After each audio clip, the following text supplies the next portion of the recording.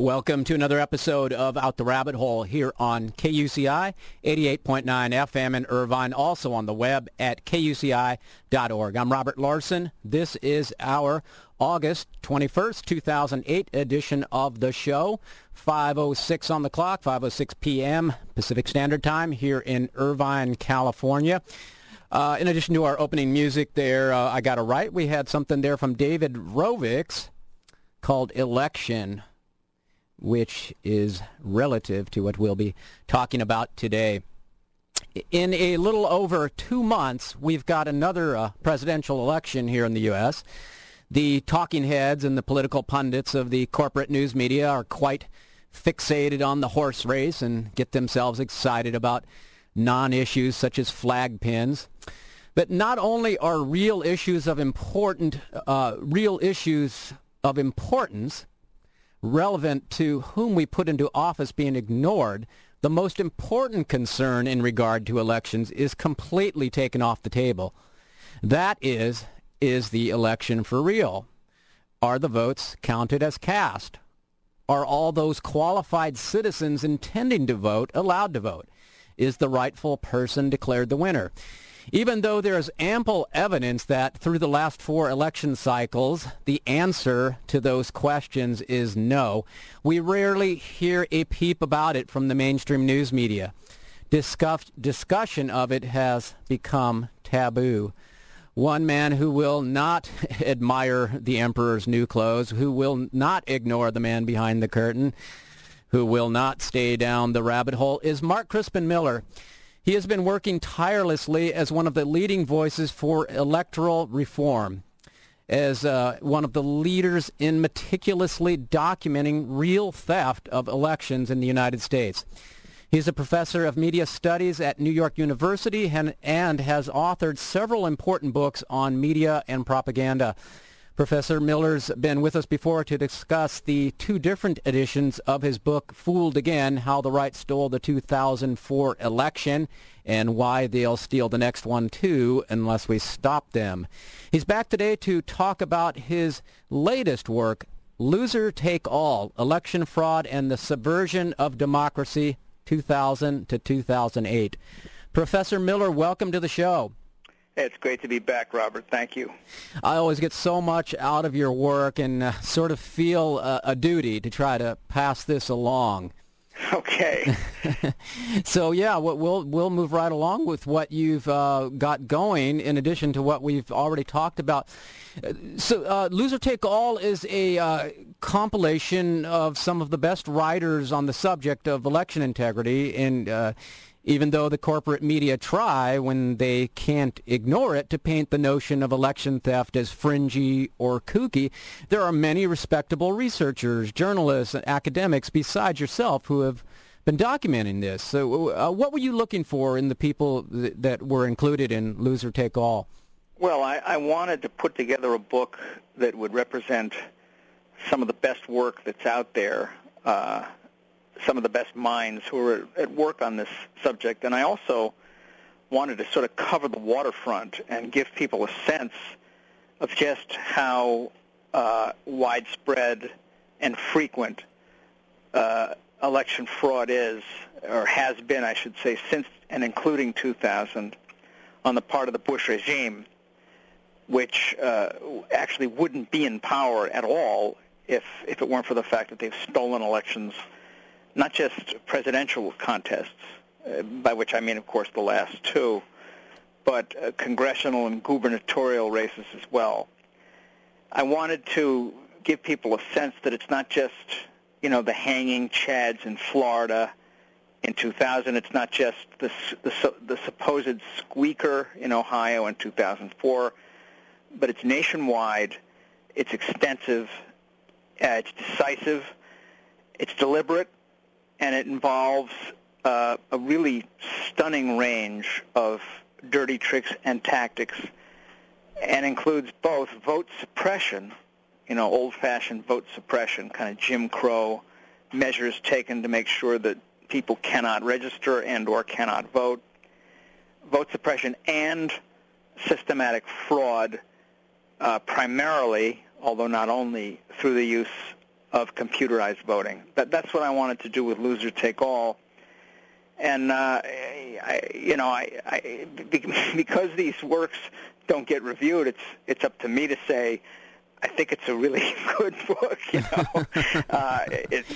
powerful, it's lucid. A couple of the essays are highly technical. I wanted some of the mathematically inclined readers to get a sense of how sophisticated some of this work is. But it's quite accessible, it's readable, and I think for people who haven't been keeping up with it, it's pretty shocking. Well, yeah, I think your books are always spectacular, and both editions of Fooled Again were so rich with data, and it's if I would direct people to one book, that's what I've always done. Go to Fooled Again. You got to read that one. And so I'm really glad to see that all these other people are included in this book, Loser Take All, because there are several other people out there who are doing great work, and that right. it's although you have probably done as much or more than anybody, there are a lot of people, very respectable people, who are doing work that is not. These are not conspiracy theorists. These are people who are looking through the real data. And you mentioned some things that are very technical, and I know we had Bruce O'Dell on the show, and he and Jonathan Simon wrote. Now, are they statisticians? Is that what they are? Well, Bruce is a computer programmer, and Jonathan is kind of a statistician, with a particular expertise in polling. They are with the Election Defense Alliance, and their essay has to do with the with how the Republicans actually stole about 20-some House seats in 2006. It's important to make that clear to people because all too often, it's an interesting thing, Robert. Maybe it's not that interesting, but it's worth noting that people tend to shrug off election fraud if they're basically content with the results, I mean, this explains why so many Republicans, including principled ones, have been really slow to cotton on to what Bush and Cheney have done with our votes. But it also applies to the Democrats who have mostly been really, really bad on this issue and who seized on their winnings in 2006, I think, as a kind of excuse to, deny that there's any problem. I mean, they won 29 House seats, therefore everything's okay. My view is that this is a quaint view, that our elections are not about the parties, they're not about candidates primarily, they're about our voting rights and our self-government. So it's important to understand that the Republicans actually failed to steal all the seats they intended to steal in 2006 for reasons that Jonathan and Bruce go into in fascinating detail. Yeah, it's a great piece they wrote, and if I could sum that up a little, it's that Democrats didn't complain much in the 2006 congressional elections, or didn't complain at all, because they picked up several seats and they thought, well, this is fine, we like this result. But if you look at pre-election polling and exit polling, it seems that they should have won actually many more seats, and it should have been this huge landslide. And then what Jonathan and Bruce put together in this article is some evidence that there seems to have been a skimming of 3 to 4% of the vote pretty much throughout the country. Right. And if you take that into effect, if you remove that 3 or 4% skimming, there are several more seats that the Democrats would have won. And the skimming all went one way. It all went toward Republicans. And what also is very interesting to me about that 2006 election is that there were a couple of Senate races that were very close. And the Democrat was declared the winner in these two particular races that I'm thinking of. And the Republican loser had every right to ask for a recount. On a close election like that, you have that right. But in both cases, they declined to do it.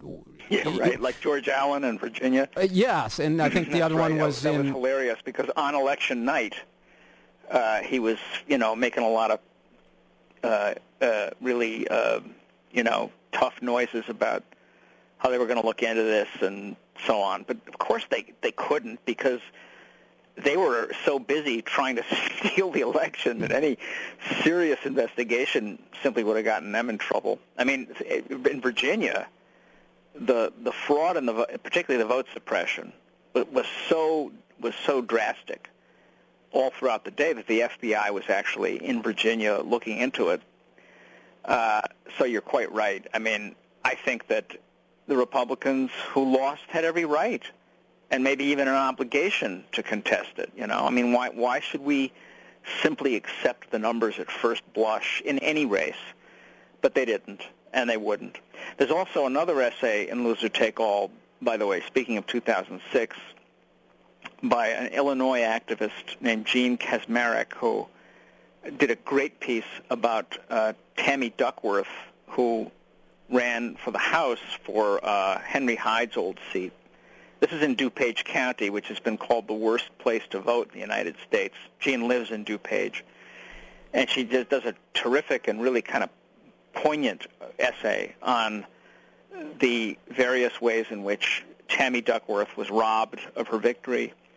And with only half the votes counted, Rahm Emanuel, the Democrat, called her and told her to just give it up, throw in the towel. And this happened in a number of races. It happened in 3 Florida races. It happened in several cases nationwide. The party basically muscled people into just surrendering. And that tells us a lot about the Democrats, I think. Yeah, it does. But what exactly is it telling us? Is it that they don't want to be perceived as sore losers, or is it something more? Can you go into that? Because if we look at all of what's been going on since 2000, all of the election fraud seems to be to the benefit of the GOP and the detriment of the Democrats, and so that if they would go into investigating these things and recounting, they would stand to gain. So why is Rahm Emanuel and other Democrats, why are they seeming to be against this? Well, it is a poser, and people often ask that question. In fact, the people who don't want us talking about this issue pose that question in a particular way, as you know, which is, well, obviously there's nothing to this, or, of course, the Democrats would be contesting it. Well, that shows, that hostile question shows a kind of fundamental misunderstanding of human nature, I'm afraid. I think that in a few cases, maybe more than a few, the Democrats who won't get into this issue are corrupt and compromised by their own connections to the voting machine companies. I mean, somebody like Steny Hoyer of Maryland, for example, is notoriously soft on electronic voting and hostile to any attempt to reform it or get rid of it. But I think now, based on my own experience since the last election, the last presidential race, my own deeply frustrating and kind of baffling experience trying to get the Democrats to focus on this thing, I really do believe at this point that what we're dealing with here is denial, psychological denial. You know quite well that I had this controversial encounter with John Kerry in October of 2005 when I arranged to meet with him at a fundraiser here in New York to give him a copy of Fooled Again, which was just off the presses as a hardcover. And I was all geared up, to try to talk him into opening his mind to the possibility that he'd been robbed. So I was staggered when I opened by handing him the book and said, "You were robbed, Senator." And he replied, "I know," and went off on a tear complaining about people like Chris Dodd and other Democrats who he said were in denial. He used that expression. He said they refuse to talk about it, they won't get into it. So we had about a 10 or 15-minute conversation. I implored him to embrace the issue. He said he'd think about it. He had the sour grapes problem, but, I made the case that The evidence was all on his side, and it's not about him and his race. It's about all of us, etc. I was walking on air. A week later, I told this same story on Democracy Now! And, the Internet lit up. People flipped out, saying all kinds of things. This was great, or why didn't he say it in the first place, whatever. But after a few hours, his office released a statement categorically denying that we'd even had the conversation. This is all in the afterword to Fooled Again, and I allude to it also in the introduction that I wrote to Loser Take All. Now, what I took away from this was, everybody was saying, oh, Kerry, that coward, that weasel, he's afraid people will call him names. Well, I thought that too for a few minutes until I realized, if Kerry really believed in his heart, that is to say, if he assimilated the realization that he'd had his race stolen, then what would he care if people call him names for talking about it? It didn't make any sense to me. In other words, if he really grasped the gravity of what had happened to him, if he allowed himself to face that, he wouldn't have cared if people call him names. He wouldn't have cared if there were, snide editorials about him. The fact is that he can't face it. He couldn't face it. Gore can't face it. Rahm Emanuel, Schumer, these guys are all corporate Democrats.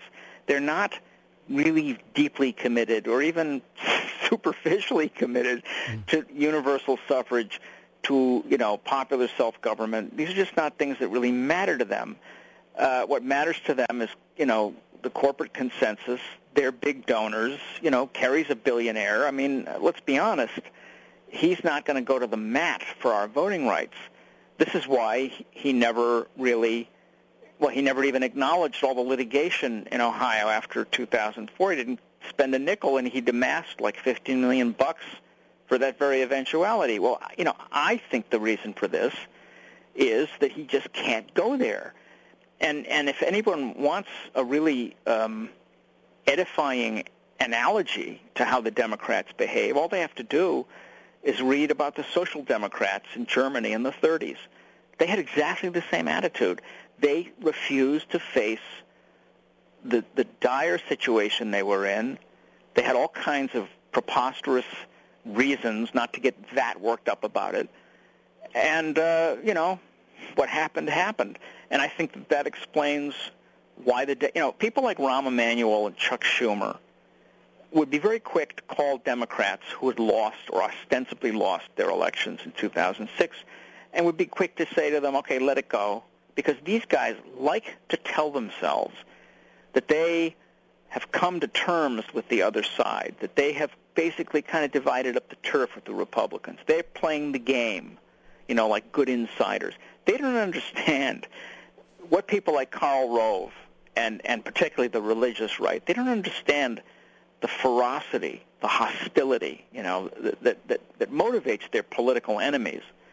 The Bush regime has all but destroyed American democracy. They've all but trashed the American Republic. They have really deep-sixed the Bill of Rights, the Constitution. And what they have done, this isn't just your grandfather's political scandal we're talking about here. This is real subversion. A few Democrats get this. A couple of Republicans get it too. Kucinich gets it. Wexler gets it. Ron Paul gets it. But Pelosi, Reid, the rest of them, they can't get it. They won't let themselves get it. So I think that this helps us understand why the Democrats are so bad on this issue, why your Senator Feinstein so bad on this issue. She's proposed a bill that, basically leaves computerized voting in place. Talk about cluelessness, But I have to say, we were talking before about the corporate press. I don't see much difference between the corporate press and the left press on this issue, and I can't really think of that many flaming liberals or good lefties who have faced what's going on. Let's talk about Michael Moore for a minute, the guy's done great stuff, there's no doubt about it. And that footage in, Fahrenheit. Fahrenheit 9/11, showing what happened in 2000 in the House of Representatives. That's stunning. I mean, that's important. That's really shattering. Well, where is he on the 2004 election? Well, I'll tell you where he is. He's nowhere. I mean, he's got a new book coming out, and basically his argument is the Democrats are going to lose because they don't listen to Michael Moore. They don't talk to him. They attack him too much. If they talked to him and followed his advice, they'd win. That's what he says about Kerry in Ohio. Kerry would have won if he'd listened to Michael Moore. It's not a question of whether or not Obama runs sufficiently left. I mean, I'm not an Obama fan myself. The guy's a centrist. He always has been. He always will be. That's not the issue. If he had absolutely perfect politics from an unimpeachably progressive point of view, that's not going to overcome election fraud. No. These guys, they're not going to be defeated by the right agenda, right? So Michael's just one of quite a few people who they're just not there on this issue. So maybe it's partly denial, maybe it's egomania. I don't know what it is, but your show is one of not that many that has dealt scrupulously and often with this issue, and for that, I have to thank you. Well, I thank you as well for all of the great work you've done. And, this is Out the Rabbit Hole. Robert Larson, KUCI in Irvine, speaking with Mark Crispin Miller. And he is a professor of media studies at New York University and has written now 3 or 4 books on election fraud and how that is going on in this country. And we're talking today about his latest work, and that is Loser Take All, Election Fraud and the Subversion of Democracy, 2000 to 2008. And at this time, I should probably also remind you all that the opinions expressed on this program are not necessarily those of the KUCI staff or management or the UC Board of Regents. And, it is really strange, Mark, that people you would consider the progressive left, liberal press and media would have more interest in this. And even on the, Air America radio talk shows, it gets talked about a little bit, but I noticed some of the hosts there won't go there. And I see Rachel Maddow, who's becoming quite popular now and getting on MSNBC. It seems to me that the more that she has her star has risen and you see her more on TV, the less she has talked about anything to do with election fraud. Have you noticed that? Oh, I've certainly noticed it. I've been, twice I've appeared with Rachel, publicly. I like her very much personally. I think she's extremely intelligent, and there's no question but that she's quite progressive. But she will not deal with this issue on the air. She absolutely will not. And I think I understand what's happening there. The fact is that, and everything I say about Rachel applies equally to Keith Olbermann. There's really no difference between them. If you watch his show, or Dan Abrams' show, which I guess she's replaced now, you see that what they do when it comes to election stuff is a kind of sportscasting. You get the day's news, and they kick around the question of whether this thing that happened today is a good move or a bad move. Will it hurt or help Obama or McCain? In other words, they stick to the theatrical side of the whole phenomenon and will not step outside of that that purely spectacular context, if you see what I mean. Mm-hmm. They assess the day's theater. This is exactly the way the New York Times covers politics. It's all about, style. They talk about debates. They talk about the candidates' debating style. They never really talk about whether what somebody said was true or false. They never really range far beyond the show, see? And I can't help but be reminded when thinking about Olbermann that he is a sportscaster, and this kind of punditry is exactly what you get when you watch the Olympics. I mean, it's what we're getting now when we watch the Olympics. Now, that kind of banter is fun. It isn't very taxing. And it's obviously, this is going to sound harsh, but it's lucrative, you know? I mean, it's a good gig. Yeah. I mean, I would like to do that, you know? But the thing is that if you step outside and say, look, all the stuff we're talking about is basically irrelevant, you know? All the stuff we're talking about, all the smears and the question of race, it is ultimately really irrelevant because what it does, okay, what this kind of purely theatrical stuff, what this kind of discussion does is it tacitly defines the show, the theater, the back and forth, the arguing, the ads, the attack ads, you know, Jerome Corsi's book. What it tacitly does is to define all that stuff as decisive, so that whatever the result of the election seems to be, people will then turn around and say, well, okay, that's why Obama lost. He lost because of the attack ads. He lost because of the racism. You know, he lost because of Jerome Corsi's book, see? In other words, these people never question the numbers. They get the numbers that they're handed by a bunch of private voting machine companies and corrupt state officials. You know, they take those numbers and they assume that those numbers are legitimate. I mean, you watch CNN, you watch MSNBC on election night, and basically you have 4 or 5 pundits sitting in a row, literally, looking into laptops, all looking at the same numbers, right? And then Wolf Blitzer or Chris Matthews, or whoever it is, will call on each one in turn and ask them to do a little riff on what the numbers mean. But not one of them will ever ask the question, well, are these numbers really, do they mean anything? Are they sound? Are they real? Have we counted all the votes? How many people couldn't get into? They don't ask that question. That would be to function as a spoil sport. You know, that would be to say, hey, you know, all of our discussion is sort of irrelevant. In other words, it's like astrology. Yeah. See? Whereas what we're talking about is astronomy. And I don't mean to badmouth any astrologers out there. No. I actually think there's probably more to astrology than there is to this kind of crap, you know? Yeah. But I think that Rachel, and I can't say, look, I'm going to be as honest as I can. I mean, I'm a tenured professor, Robert. I have job security, okay? Yeah. If I were dependent on a parent company, a corporate parent company, and ratings and all that stuff for my bread and butter, and I got a family to support, I can't sit here and pretend to you that I wouldn't, you know, engage in this kind of trivial nonsense. I might, you know, got to make a living. The fact is I do have tenure. I know I have that privilege.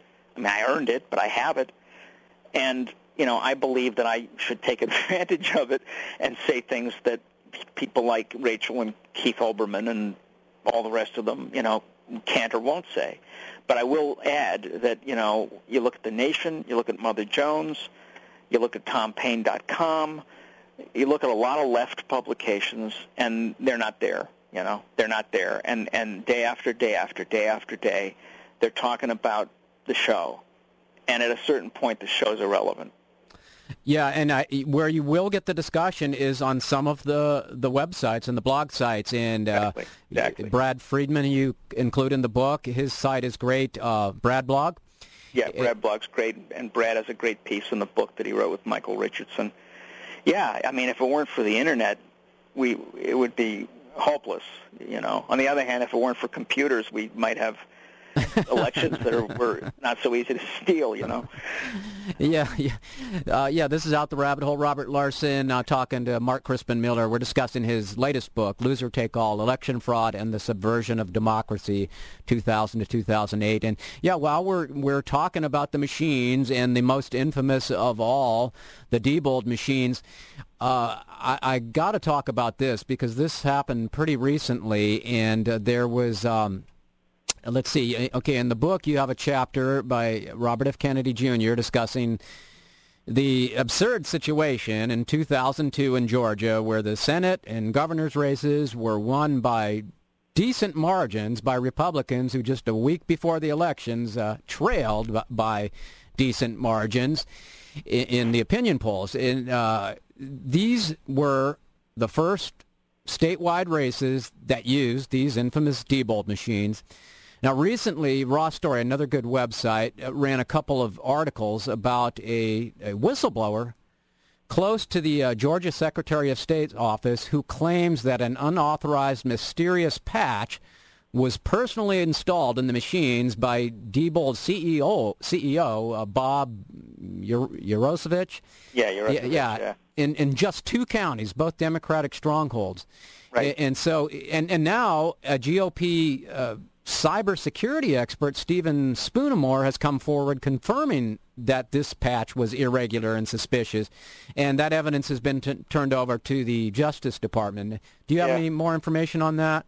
Oh, I got a lot more about that, and I'm glad you brought that up because this changes everything, you know. I mean, what has happened recently with this big RICO lawsuit in Ohio, a lawsuit in which Stephen Spoonamore is the star expert witness. What has happened is major. It is of incalculable importance, and it changes everything. Now, let me first backtrack and just say a word about Georgia.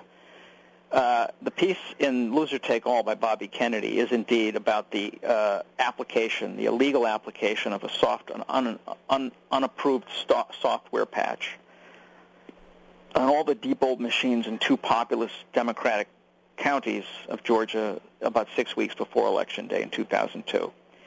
And that's based on a Diebold whistleblower named Chris Hood. It's a great piece, and I naturally recommend it. It's in the book. Now, as I point out in my preface to that essay, Chris Hood is actually the second whistleblower to talk about the illegal software patch. The first was a guy named Rob Baylor, who also worked for Diebold. So Baylor talked about this, like in 2003, and I think he was on Nightline, and then he went right down the memory hole, or the rabbit hole, if you will. Then Chris Hood came along and told Bobby Kennedy the same story, but this is from a different witness.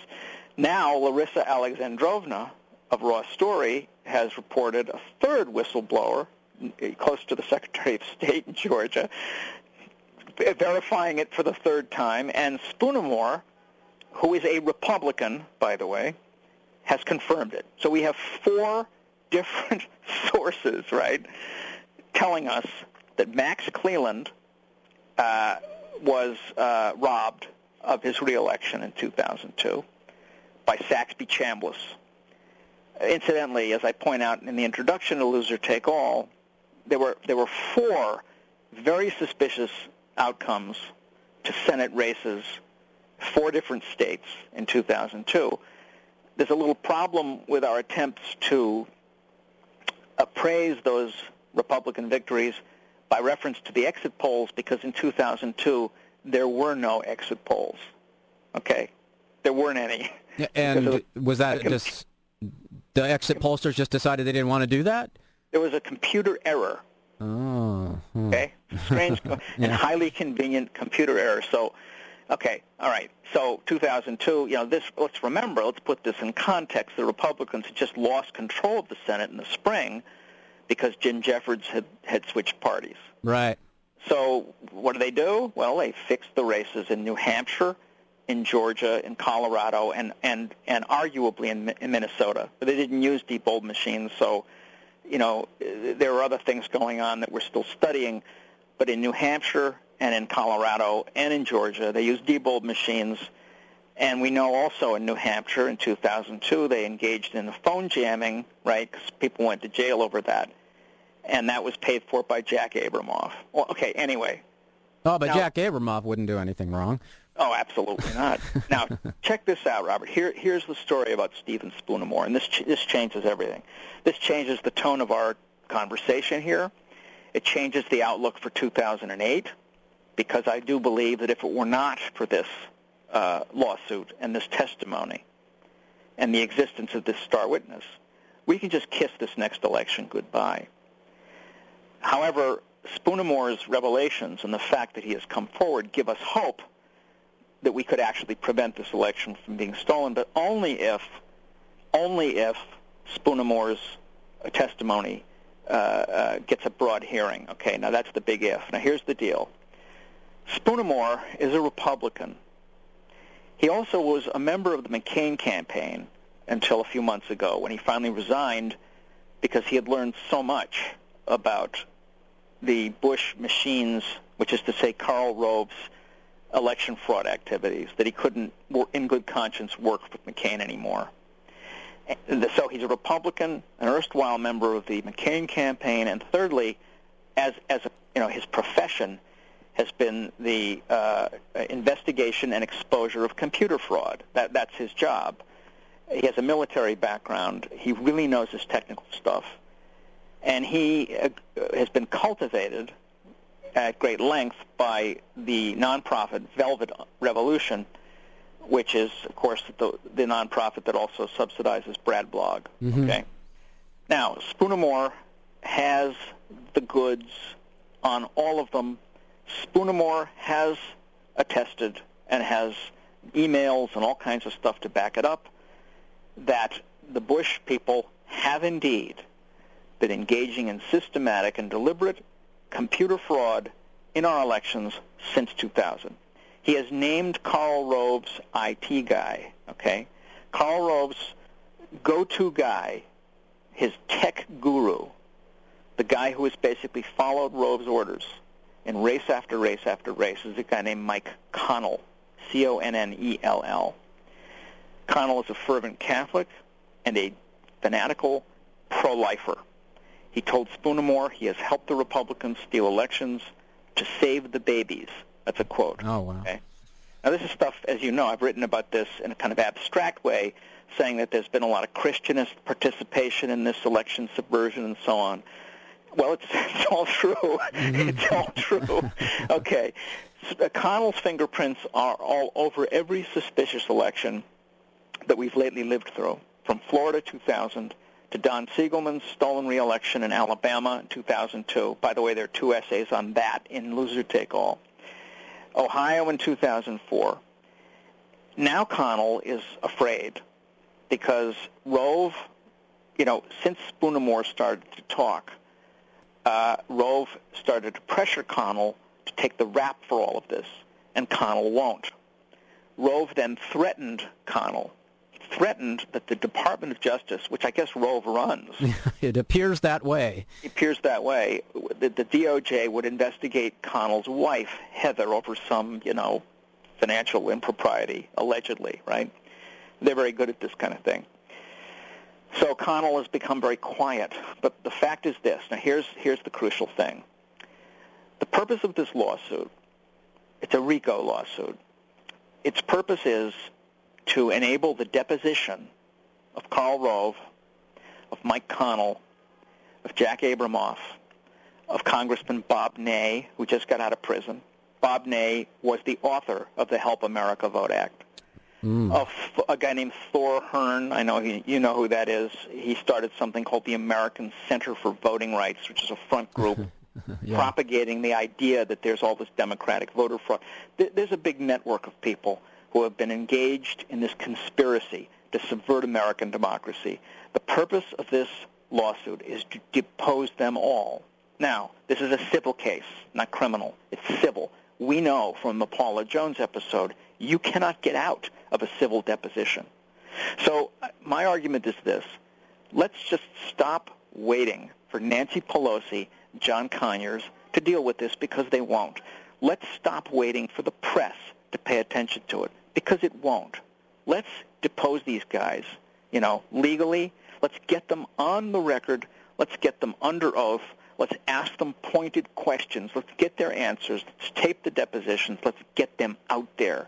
I promise you that even if some lefty outfit like Raw Story, which I love, were to release a Rove deposition, I promise you the corporate media would finally pay attention to that. Moreover, the guys running this suit have had a very good response from some mainstream press outlets because they're not all completely in the tank.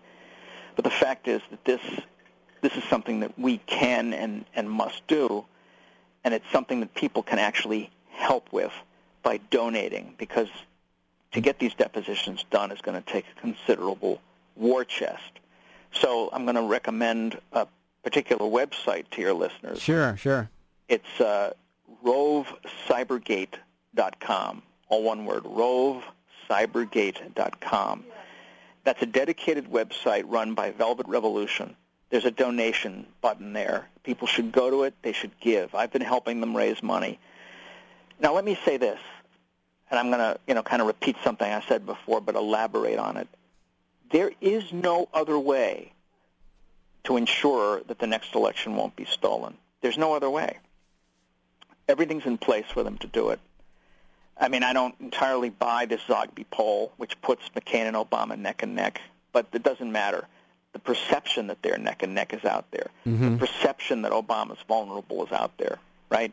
We've all heard that there are so many closet racists in this country that in the privacy of the polling booth, they'll all vote for the white man. This is an unverifiable claim. I mean, it's faith-based reasoning, right? Right, they're already trotting that out, yeah.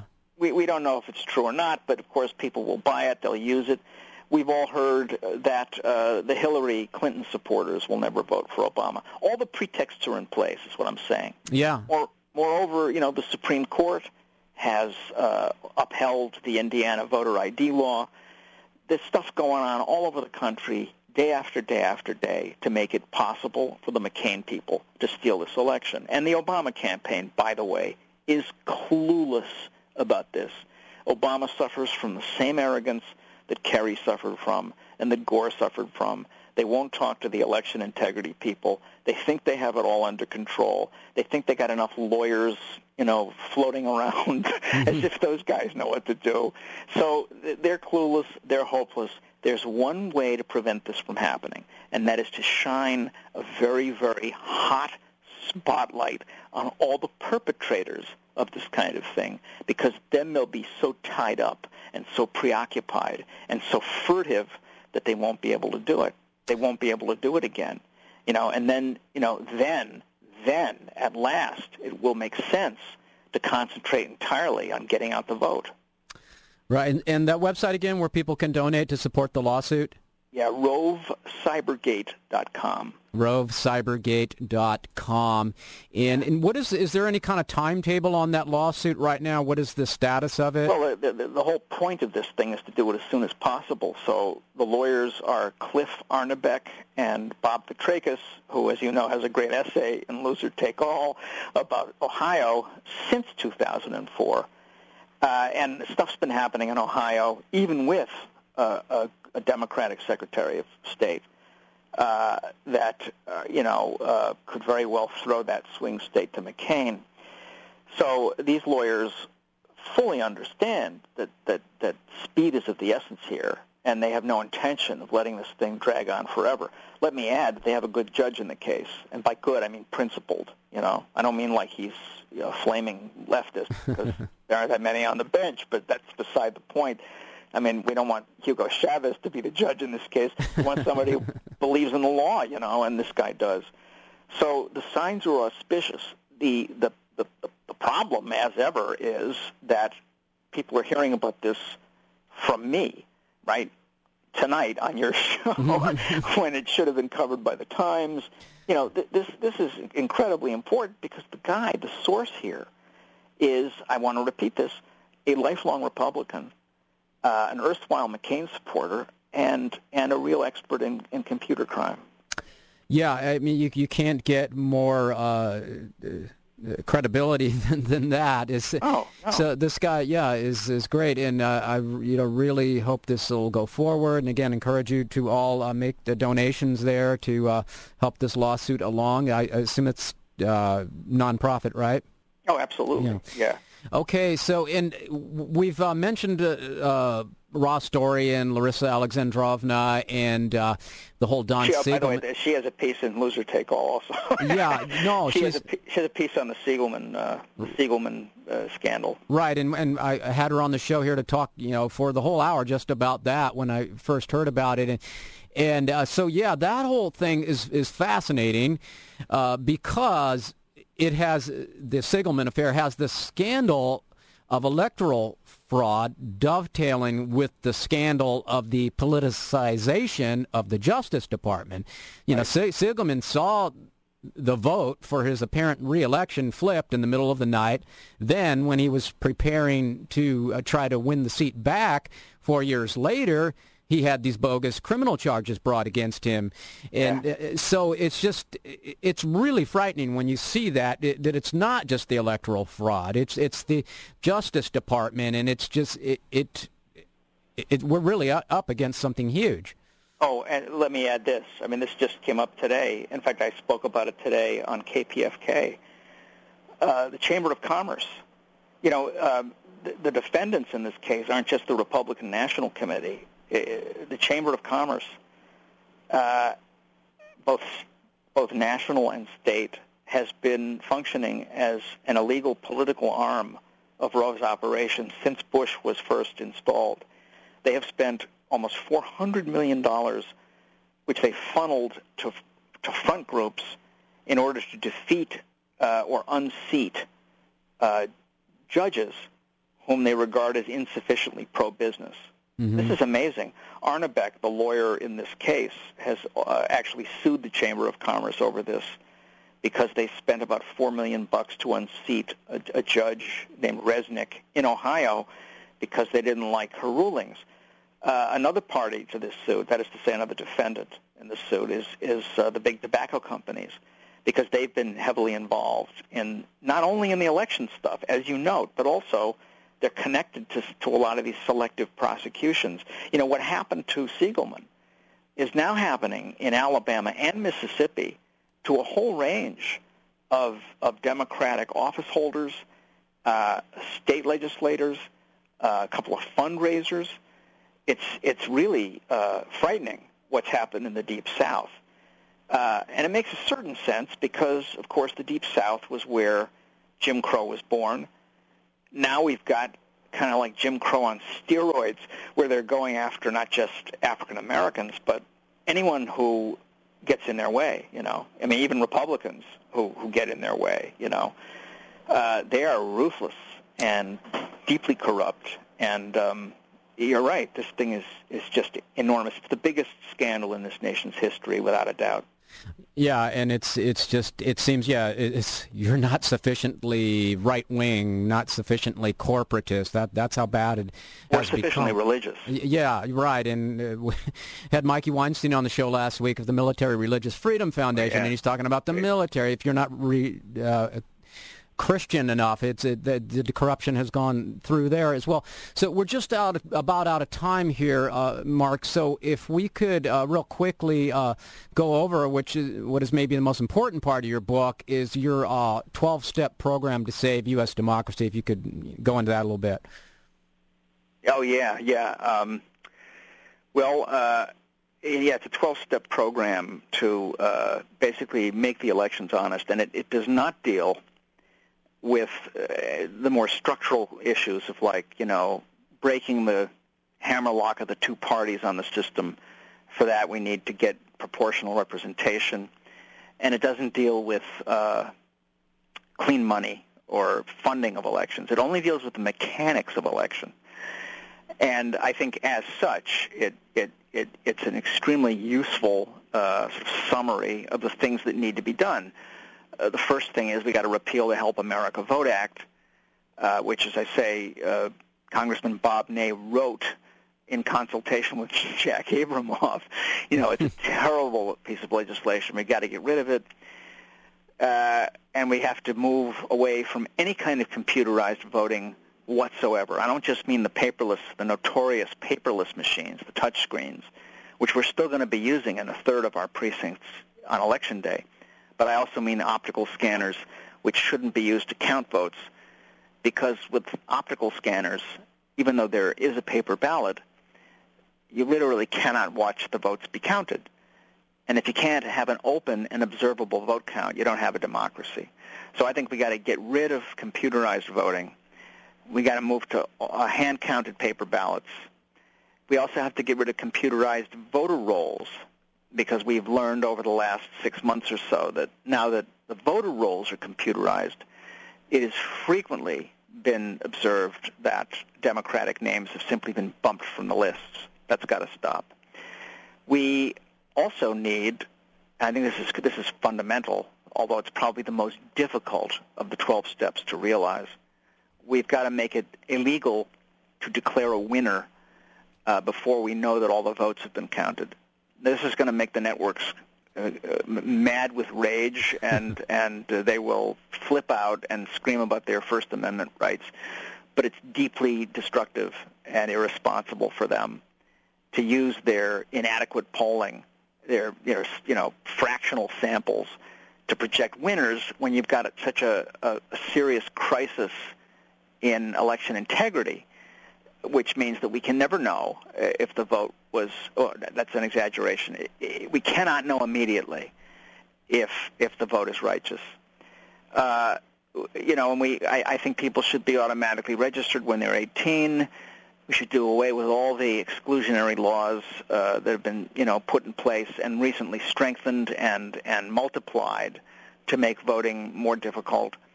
Those are some of the steps that I can recall off the top of my head. Do you remember any others you want to talk about?